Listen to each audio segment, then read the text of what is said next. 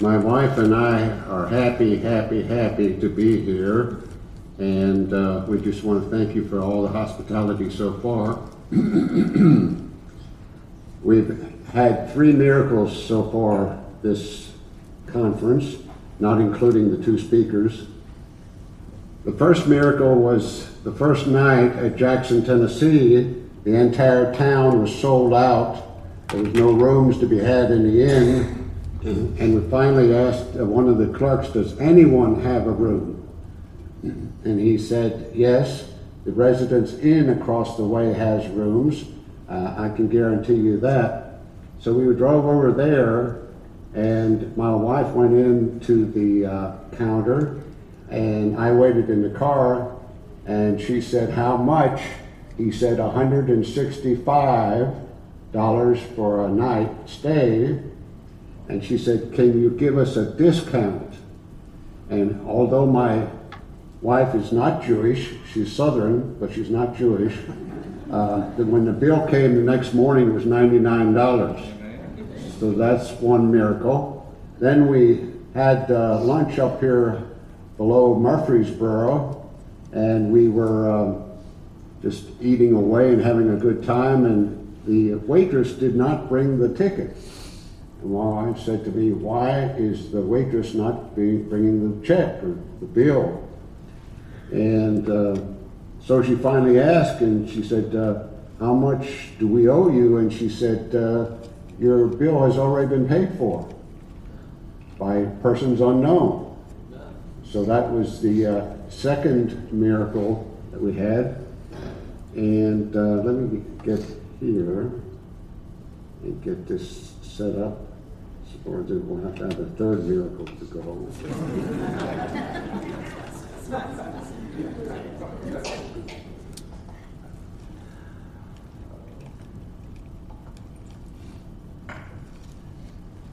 Okay, why don't we have a picture?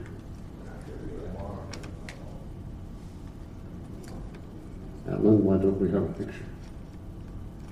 You have to talk to them folks back there. I have no idea.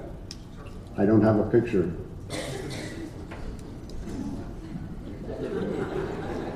You're a spherical, Ken. Well, when all else fails, I guess we'll turn the on button on. There you go. Should work. There you go. We're going. Now, please, as a personal favor to me, get to a position in the sanctuary where you can actually read the slide, because spend some time preparing these slides so we don't get wandering off on bunny trails. And oh yeah, the third miracle was I have never ever seen as many crock pots as I saw at Tracy's church this morning. There must be something about the multiplication of crock pots somewhere in the scriptures. Anyhow, I'm Brother John. I'm from Dover, Arkansas. I'm an ordained Cumberland Presbyterian minister, but I'm in the process of transferring my ordination to become a Free Will Baptist. The reason is because I just love the Baptist people, among other things. Let's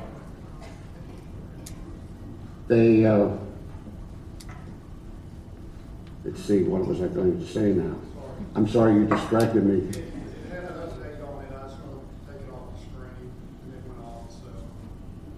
I didn't hear. It's okay. It's okay. It's okay. I went before the committee of the Baptist Association, and I asked them, will you ordain me? They said, well, we have a standing rule that you have to wait 1 year before you get ordained once you apply for the ministry. And I said, what if I die before that time? And they said, well, we just can't waive the standing rule.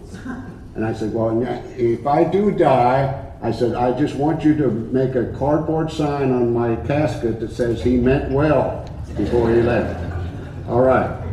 Let's talk a little bit about the scripture tonight. We're going to try and give you 4 sermons in the evening along the theme of famous passages that I have heard misconstrued at funerals. That's going to be the theme. In the morning, we're going to do the Olivet Discourse, the three questions that Jesus asked on the Olivet Discourse, and hopefully will give you some new information that you've never had before on that particular section of Scripture. I even got excited when I studied it and started talking about it. So, let's talk about what we're doing in terms of the first evening. First evening we're going to be doing with John chapter 3. That's the key passage that we're going to be looking at. You probably don't even need to turn to it because it's so familiar. Unless a man be born again, he cannot see the kingdom of God. That's very common, very familiar. But what I'm posing to you tonight in a two-part message is that kind of interpretation ignores the context and the thematic development of John. One of the things that we emphasize over and over again is that you can't preach a text without looking at the context, or it might be a pretext for saying anything you really want to say. And so whenever you look at a passage of Scripture, you have to look at what's preceding it and what's following it and see how the text goes with the flow of the argument of the book. The books are not organized haphazard. The writers of the books did not simply sit down and decide to write something like my freshman composition students do before the computer or before the TV the night before the lesson is due. They did not dash it off. They carefully thought about it. They carefully plotted it. They carefully considered what the audience was needing or looking at, and each audience had a purpose in mind. Each author had a purpose in mind when he wrote the book. And it's only when you go through the book in continuity, asking the question, why did the author put this passage of Scripture or this part of Scripture in it, that you can come to a true understanding of the text.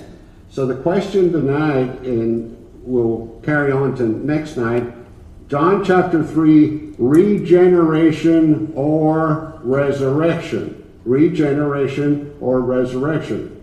Now we have to understand something about John. Jimmy Carter was the first president to introduce himself as a born-again Christian.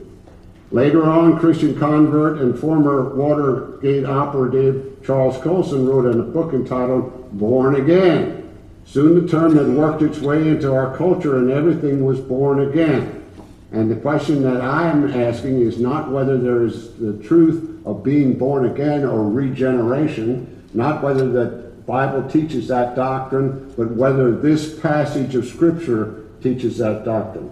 And to look at that, we have to look at 10 things that happen in the Gospel of John. In other words, what I'm asking you to do with me is ask the question, what is John interested in? What is John's obsession? In the early days of my life, or early years of my life, I read a book one time by Lloyd Douglas, I think it was, called Magnificent Obsession. An obsession is something that you can't escape, something that preoccupies your mind daily, weekly, monthly. It's something that you can't avoid. It's something that's compelling in your life. It's an obsession. It's something that grabs hold of you and just won't let go. And I'm here to tell you that I have an obsession about the resurrection. I have an obsession about the resurrection because I think the Christian church as a whole, not pointing at any congregation specifically or any preacher specifically, I think that the Christian church as a whole has lost interest or knowledge or awareness or controlling factor of the personal resurrection of the believer. Now, the reason I said that is I used to have a Baptist deacon that would visit me at the Cumberland Presbyterian Church, and he would always bring a bulletin, and he was careful to point out that their light bill was higher than my salary. It used to make me mad. So one time, in fact, he was out raising interest for a new missionary church or mission church that the first church had planted, and he had cornered an or apostate Church of Christ individual on the corner of the street in Dangerfield, Texas, and he said to him, see, what was his name? Let's just call him Leroy. Leroy, he says, you need to get up to this new Baptist church that we're planting up here, only about a mile or two away from the mother church, by the way. He says, we got a hot dog preacher, and he runs up and down the aisles, and he jumps and shouts, and we got this, and we got that, and we got that, and he gave us a laundry list of the advantages of attending that new church plant. And Mike, it wasn't Leroy, it was Mike Gilmore looked at him, he said, well, Jack, what do you Baptists think about drinking beer? And Jack looked at him, he said, well, my goodness, we're against that. And then he turned to me, I was just standing there minding my own business, you understand. He turned to me, he said, well, maybe I ought to go up to John's church. John, what do you Presbyterians think about drinking beer? I said, man, we're against that. I said, we drink only Scotch. That's why they call us Scotch Presbyterians. He never visited my office again with the church bulletin. So, let's talk about the thematic development and John's obsession. John's gospel has fascinated me most of my life, probably because I'm surnamed John. But as I studied it in seminary, as I got out of the baby Greek class, we started studying the Gospel of John. And I soon discovered it is very simple Greek language, but it's very deep theology. And as I studied it more and more, I found out that John was a literary master. He had all kinds of literary devices going on in his gospel, such as double meaning, irony, misunderstanding, foreshadowing, and allusion. He is a master craftsman in the literary art. So the first half of the book deals with belief, writing these things so that you might believe, and the second half of the book deals with life in his name, after believing that you might have life in his name. It's a very interesting book because it's very Jewish. For a while we didn't believe that it was very Jewish, and then someone picked up on the fact that Jesus is the fulfillment of the Jewish feast days, and that's presented in John 1 through 11, and then it's also the fulfillment of the vine and the branches imagery that was on the temple in Jerusalem. So he's a very interesting and very literary person. So we're talking about John's preoccupation with the resurrection. The Baptist deacon that used to visit me with the church bulletin told me one time, preacher, he said, my preacher only has 2 sermons. And I said, what are they? He said, number 1 is tithing. He said, number 2 is resurrection. He says, the only thing is he only uses resurrection on Easter. Think about those things, brothers. Now let's go to John chapter 2, verses 1 through 11. John chapter 2, verses 1 through 11. And if you have your Bibles, we're going to walk through, so don't settle into a passage. We're not going to exegete each passage of Scripture that I mentioned. This is a preview of the wedding feast of the Messiah in the last days. This implies a resurrection. This is also foreshadowed in Isaiah chapter 25, verses 6 through 8, where Jesus says, or where it says, Isaiah says, he will swallow up death forever. So when Mary visits with Jesus at the wedding, when Jesus goes to the wedding, it's the seventh day. If you trace the day indicators through John's first section of his gospel, day 1, day 2, day 3, day 4. When you get to the Sabbath day, it's the time of the wedding in the Scripture. And so we have a preview, a foreshadowing going on about the Messianic kingdom with the bride and the groom and the host and the wine of the last days. We have a preview. And in John chapter 2, there's a preview of the wedding feast, but this implies that the characters that have been invited to the feast will be resurrected to participate in it. That's number one. Now, in John chapter 1, verse 48 and 49, we have a hidden mention of the resurrection. Let's go to there. Let me reach back here and get my Bible. We're going to John chapter 1, verses 48 through 49. John chapter 1, verses 48 through 49.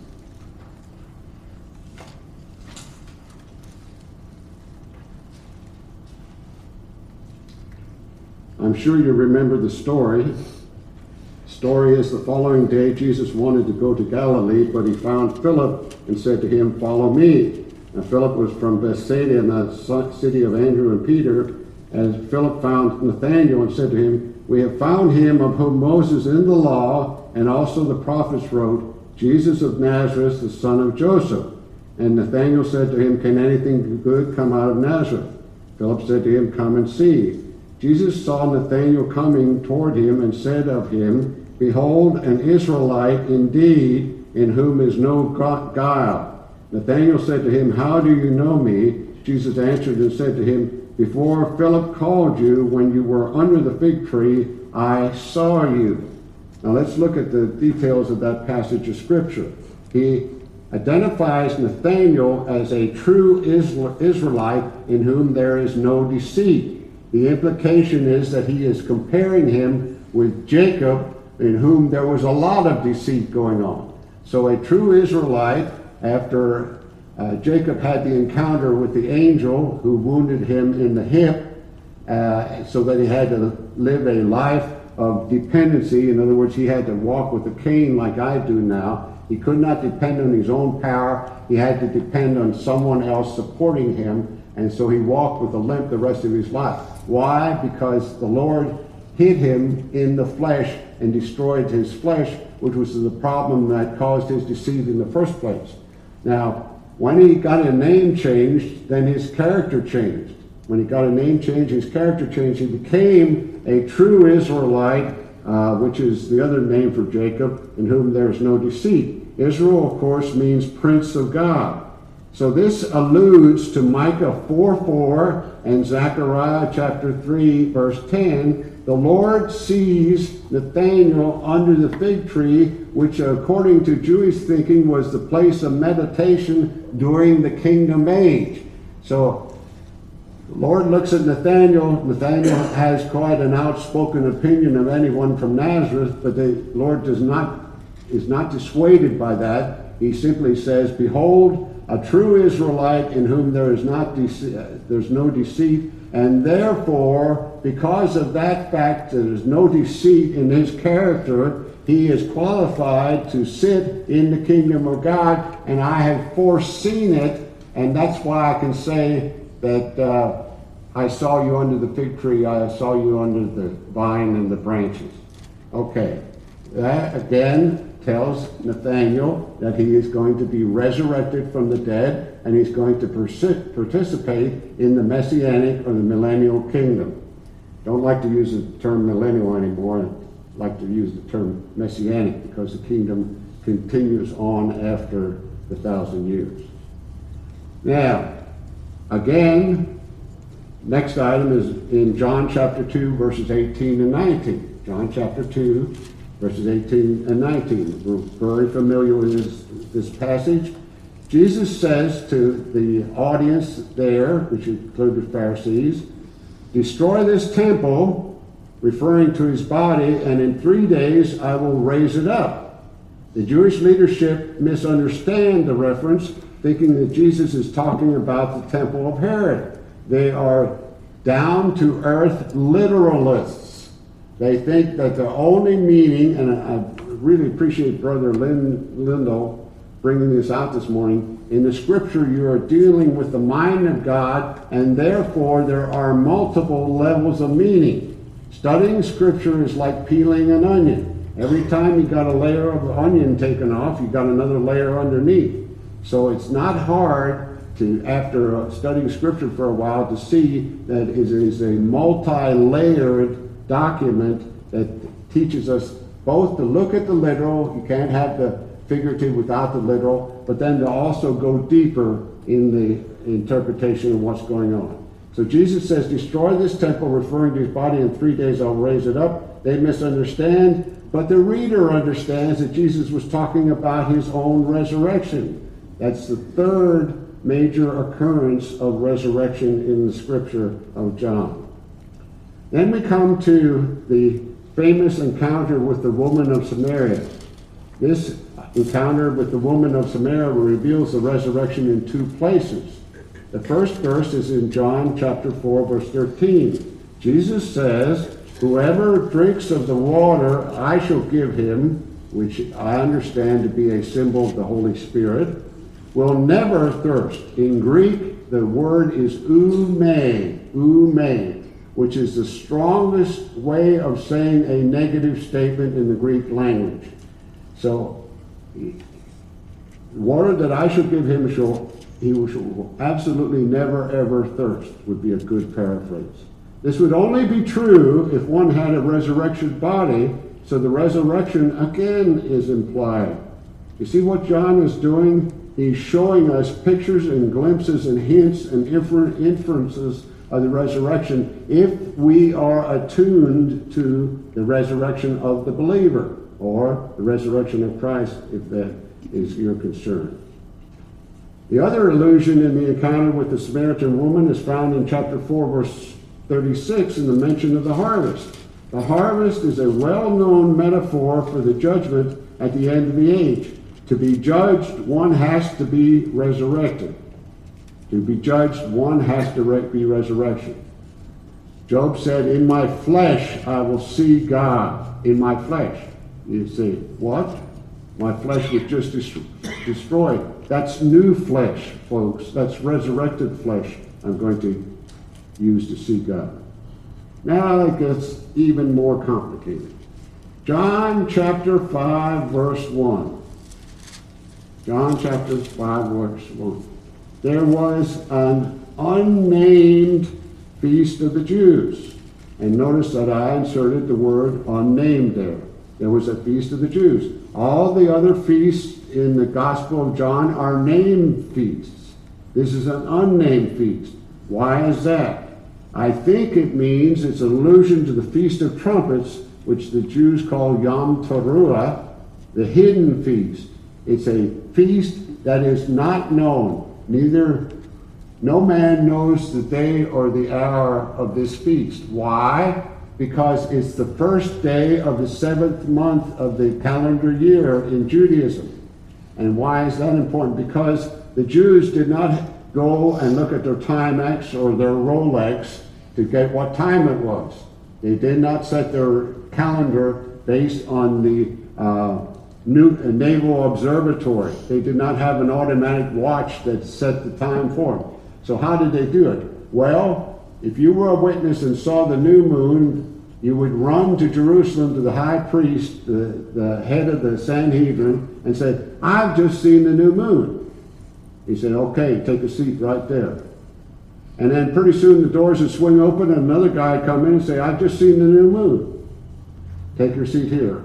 We want to question you about your sighting of the new moon. And only after they had given their testimony, the two witnesses had given testimony, could they then issue the decree, this is the day of the new moon. This is the beginning of the month. Everybody in the dispensation or the diaspora, the Jewish scattering outside the land, would have to calibrate their calendar. They'd set up their calendar so that they were celebrating the feast days on the correct day of the month. Okay? That's what they had to do in the lunar calendar. You and I are way beyond that. We're in solar territory. Some pope or some guy in the Catholic Church figured out our calendar designed to confuse us about the importance of the feast days. So this was called the Yom Teruah, the hidden feast, because no one knew when it was going to happen until these witnesses showed up and the bonfires were lit and the word went out through the Mediterranean basin. That's why it's on 2 days, to make sure everybody gets the word. That's why Paul said the dead in Christ shall rise the first day, and those who are alive shall be caught up in the second day, perhaps. Okay, other idioms. let me mention a word or two about an idiom. An idiom is something in the language that doesn't mean what it literally says. For example, have you ever heard the expression, it's raining cats and dogs? Everybody's heard that. What does that mean? It means it's raining very heavily, excessively. And the reason was because in the old days when we all had thatched roofs, the cats and the dogs would sleep up in the loft. And the rain would come down and be heavy, and it'd wash out the floor of the loft, and the cats and dogs would fall down. That's why we got it raining cats and dogs. Now, having said that, you and I use idioms all day long. In fact, most of my time correcting papers for my freshman students is getting rid of the idioms that they want to use. One student will write, well, this character was on board with that. We all know what that means. I'm on board with that. I agree with that. But that's an idiom. That's something that doesn't literally mean what it says. Other idioms include the wedding feast of the Messiah, the crowning of the Messiah, the day of resurrection, the day of judgment, and the day of the great awakening blast. So if I'm right in understanding this hidden, unnamed feast in John chapter 5, verse 1, as indeed the Feast of Trumpets, or the hidden feast, or the day of resurrection, again we have a reference or an implication that John is interested in the resurrection. John 5, verses 1 through 9, the healing pictures the resurrection. The man has been lying in a death-like position for 38 years, the amount of time Israel spent in the wilderness. Jesus asked one of the strangest questions in Scripture, to my understanding. Do you want to get well? And I've thought about that over the years, and I realized that's an accurate question, because many people do not want to get well because being sick has benefits. Being sick has benefits. So he comes and says, do you want to get well? The man answers that he has total inability to get to the water on time. He's not singing the old Rodgers and Hammerstein the song, Get Me to the Church on Time. He's saying, get me to the water in time, and I don't have the ability. Someone needs to help me. And Jesus commands, listen, rise, take up your bed and walk. And here we have a case of Johannine double meaning. Rise means rise from the bed of sickness that you're on, but it also is a reference or a double meaning for the resurrection. Now that day, John tells us, was the Sabbath. But the weekly Sabbath was a picture of the kingdom Sabbath, which was to be entered by resurrection. Again, we're talking about resurrection. You see where I'm going with this? John makes the meaning of the healing explicit in chapter 5, verse 25. He says, the hour is coming and now is that the dead spiritually will hear the voice of the Son of God, and those who hear shall live. Live what? Live a life pleasing to God. So you have a choice, folks. You can either lie by the pool and moan and groan and complain that you don't have the ability to please God, or you can rise from the dead and walk, carrying the bed, carrying the symbol of the law, because now the Spirit enables you to fulfill the law of God. Now Jesus takes the argument one step further in 5:28. He says, not only can I give you a spiritual resurrection now that enables you to walk in a life pleasing to me and pleasing to God, but there's an hour coming in which all who are in the graves will hear his voice and come forth. Now please notice, this is the kingdom, the pre-kingdom resurrection. John has not yet told us that there's going to be a second resurrection at the end of 1,000 years. Everything up to the Revelation chapter 21 and 22 leads us to believe that he's talking about the pre-kingdom resurrection. So there's coming an hour in which all who are in the graves, that is all who believe who are in the graves, will hear his voice and come forth. I don't think God has promised the resurrection to anyone who is a non-believer. John 6, 39, 40, and 54 has explicit teaching on the resurrection. You see what God has done? He's given you a miracle at the beginning of the chapter, and now he's going to use that miracle as a teaching vehicle for the doctrinal part of the chapter. John 6:39, 40, and 54 has explicit teaching of the resurrection. John 6:39, this is the will of the Father who sent me. Of all he has given me, I should lose nothing, but raise him up at the last day. 6:40, whoever eats my flesh and drinks my blood has or will have eternal life, and I will raise him up at the last day. Now, it becomes interesting. Let's turn in our Bibles to chapter 7, verses 45 to 52. John chapter 7, verses 45 to 52. Now, what had happened in the meantime, Jesus continued to offend the priestly or religious authorities of his day, and they finally said, let's send somebody out to arrest him, to put him under arrest, drag him in here, and see what he has to say. So, the men came back, they haven't got him under arrest yet. And they say, no man ever spoke like this man. Implication, it was God speaking, it wasn't man speaking. Not any, and then they respond, the rulers respond and say, not any one of the rulers or of the Pharisees have believed in him, have they? This expects in the Greek language the answer no. However, the readers know differently. Why? Because Nicodemus, who came to him by night in John chapter 3, says, our law does not condemn a man before it hears him and knows what he is doing, does it? Again, the expected answer is no. And then he asked that question in sincerity of heart, trying to be obedient to the Mosaic law. After all, he is the teacher of Israel, which means he is the head of his own rabbinical school. He says, our law does not condemn him until we heard from the man. And they answer back, the majority of the Sanhedrin, the ones who hated Jesus, answer back, you also are not from Galilee, are you? And the expected answer is no. And then they add to it, well, technical difficulties. Let's go back here.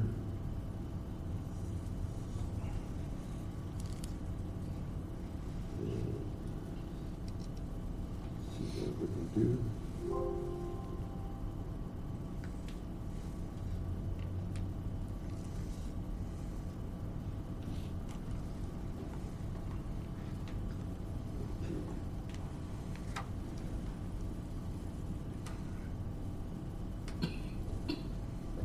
Our law does not condemn a man before it hears him and knows what he's doing, does it? The answer is no. You're not from Galilee, are you? No. Search the scriptures and see that a prophet does not arise from Galilee. Look at what word I capitalized again. A double meaning. We think when we read through it, when they're talking about a prophet arising, that he's arising on the stage of history. But here's John again with his double meaning saying, a prophet will arise from Galilee. There will be a resurrection. And the people who were supposed to know the Old Testament almost verbatim make a mistake here, because 2 Kings 14:25 says, Jonah came from Galilee. Jonah came from Galilee. Now, let's press this a little farther here. Jesus had formerly said in Matthew 12, verse 39, no sign will be given to that generation other than the sign of Jonah, thus the sign of the resurrection. The word raised in the passages is an example of double meaning. Do you all know what day this is? Yes. Speak. What day is it? Day of Atonement. This is the Day of Atonement, folks. This is the day the high priest went into the Holy of Holies. This is the day that is the most somber day of practicing Judaism that there is. this is the day that they read the book of Jonah in every synagogue that's practicing Judaism. Why do they read the book of Jonah? I asked my rabbi friend, the Messianic rabbi from Washington that I have online, and he says, we don't know. We don't know why we read the book of Jonah. For 2,000 years now, on every day of atonement, every day just like this, when the high priest went into the sanctuary, the Jewish people have been reading the book of Jonah, which teaches the resurrection of the Lord Jesus Christ, and they have missed it. They have not understood it. Why? Because Paul says a veil is laid over them, and that veil is only opened or removed when you come to a saving knowledge of the Lord Jesus Christ. Are you still with me? Someone say amen out there. Okay, one more thing. In John 8, there's another example of double meaning. I love John 8 because everybody, scholars tell me that it's not supposed to be in Scripture.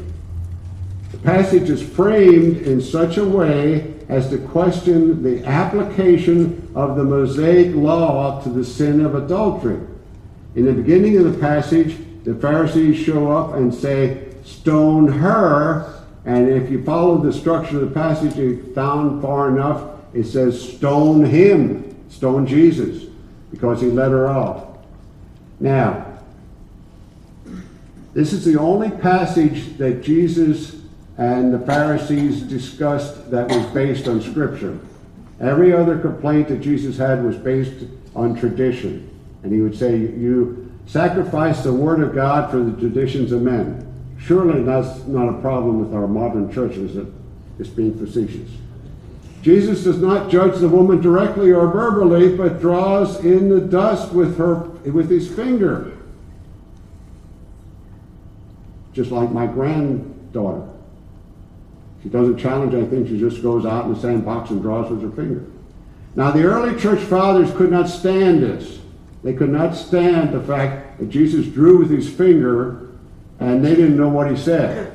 So some church fathers have inserted the words that Jesus said and said, essentially, he named every one of their sins. That's a possibility, but the answer to the problem is that Jesus was using sign language to communicate biblical truth. In other words, any Jew worth his salt or knowledgeable of the Old Testament would know that the law was written by the finger of God. And Jesus, being there on Mount Sinai with Moses, wrote the law with his finger in the first place, and now he could apply it the way it was supposed to be applied, with grace. And therefore, the sign parable of the writing in the dust with his finger alerts the reader to the giving of the law which was written with the finger of God. The one who wrote the law in Sinai is now incarnate and able to apply the law. The one who wrote the law in Sinai now extends mercy to the lady. How does he do that? He removes her accusers, because the law can only accumulate sin. Therefore, the guy that was the oldest in the group that was bringing the accusation had the most sin, and so he filed out first and on down to the youngest. And he said, "Woman, where are your accusers?" He said, "They're not here anymore, Lord." He says, "Neither do I accuse you." He wrote a second time in the dust, the second writing of the law. He says, "Neither do I accuse you, but go and sin no more." Is that possible? It is. It is under the new covenant. The hardest thing that I will ever teach or believe or have people try to believe in a congregation is that you can live above sin in this life. Galatians 5:24 says, "Those who belong to Christ have crucified the flesh right now." Past perfect tense. Sin is done with. The law is done with. And you don't need the law if you're living above sin. The law incites to sin. It points out sin in the believer's life. But you don't need it when you're living a life that's sin-free. You say, I can't live a life that's sin-free. That's right, you can't. And Jesus never asked you to live a sinful life, or else his ministry as our high priest would be non-effective or non-purposeful.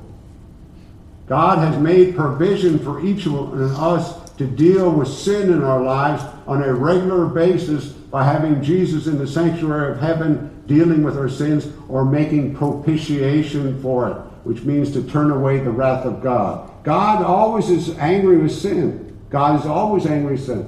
The wrath of God is being revealed. Romans chapter 1 is being revealed. It's presently his prerogative and desire or practice to be wrathful with sin. And the only reason why you and I stand is because we have a standing in grace, according to Romans chapter 5.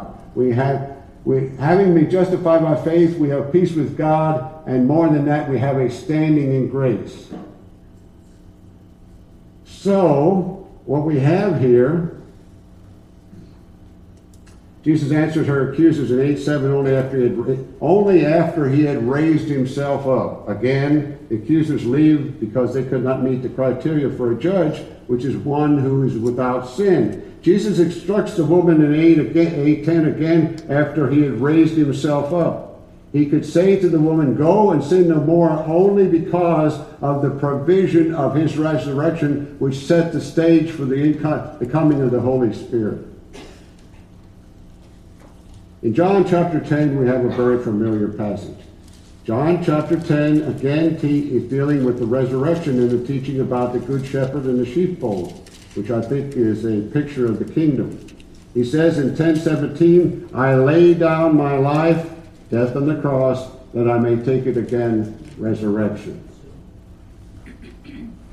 In John chapter 11, the resurrection of Lazarus prefigures the resurrection of Jesus in John 18:19. Jesus makes the audacious claim in John 11:25 that he is the resurrection and the life.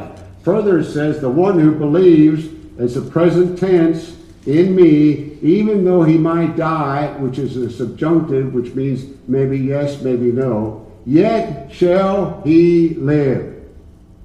To the one who physically dies, Jesus is the resurrection. I am the resurrection, is what he declared to us. And as I get older and older, that doctrine became more and more precious to me. That regardless of what happens to me in this life, I am going to be resurrected because Christ personally has guaranteed it. And no other founder of any religion has ever uttered those words. No one has ever said, I am the resurrection. You believe in me, you keep believing in me, I'm going to raise you from the dead. I'm going to give you a glorified body. Your sins are going to be forgiven. You're going to rule and reign with me in the kingdom. And the kingdom is going to be down here. It's not going to be floating around like a ghost in the heavenly places.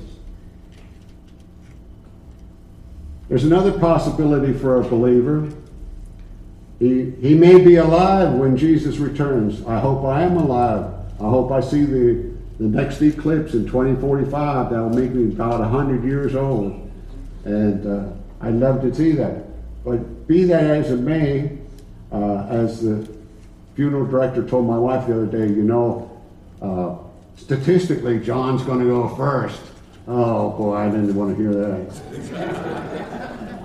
So Jesus said, whoever is alive, not whoever lives, whoever is alive, I'm translating the participle as a predicate adjective, and believes in me, shall never, again we have the Greek construction ume, never, ever, ever, ever die. To these Jesus becomes not the resurrection, but the life. He gives the life. He resurrects us from the dead. He gives you life. If you're alive when he comes, he's going to clothe you with immortality right there and then, and you won't have to go to the grave. Now, after surveying the first 11 chapters of John, it's safe to say that resurrection from the dead is a major concern for our author. It is found in straightforward assertion, double meanings, ironic dialogue, and foreshadowing actions. It is deeply connected to the Old Testament text.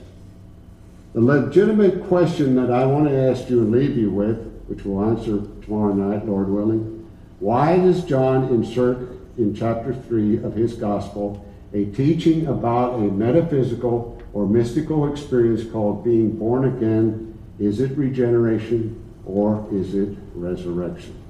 Amen.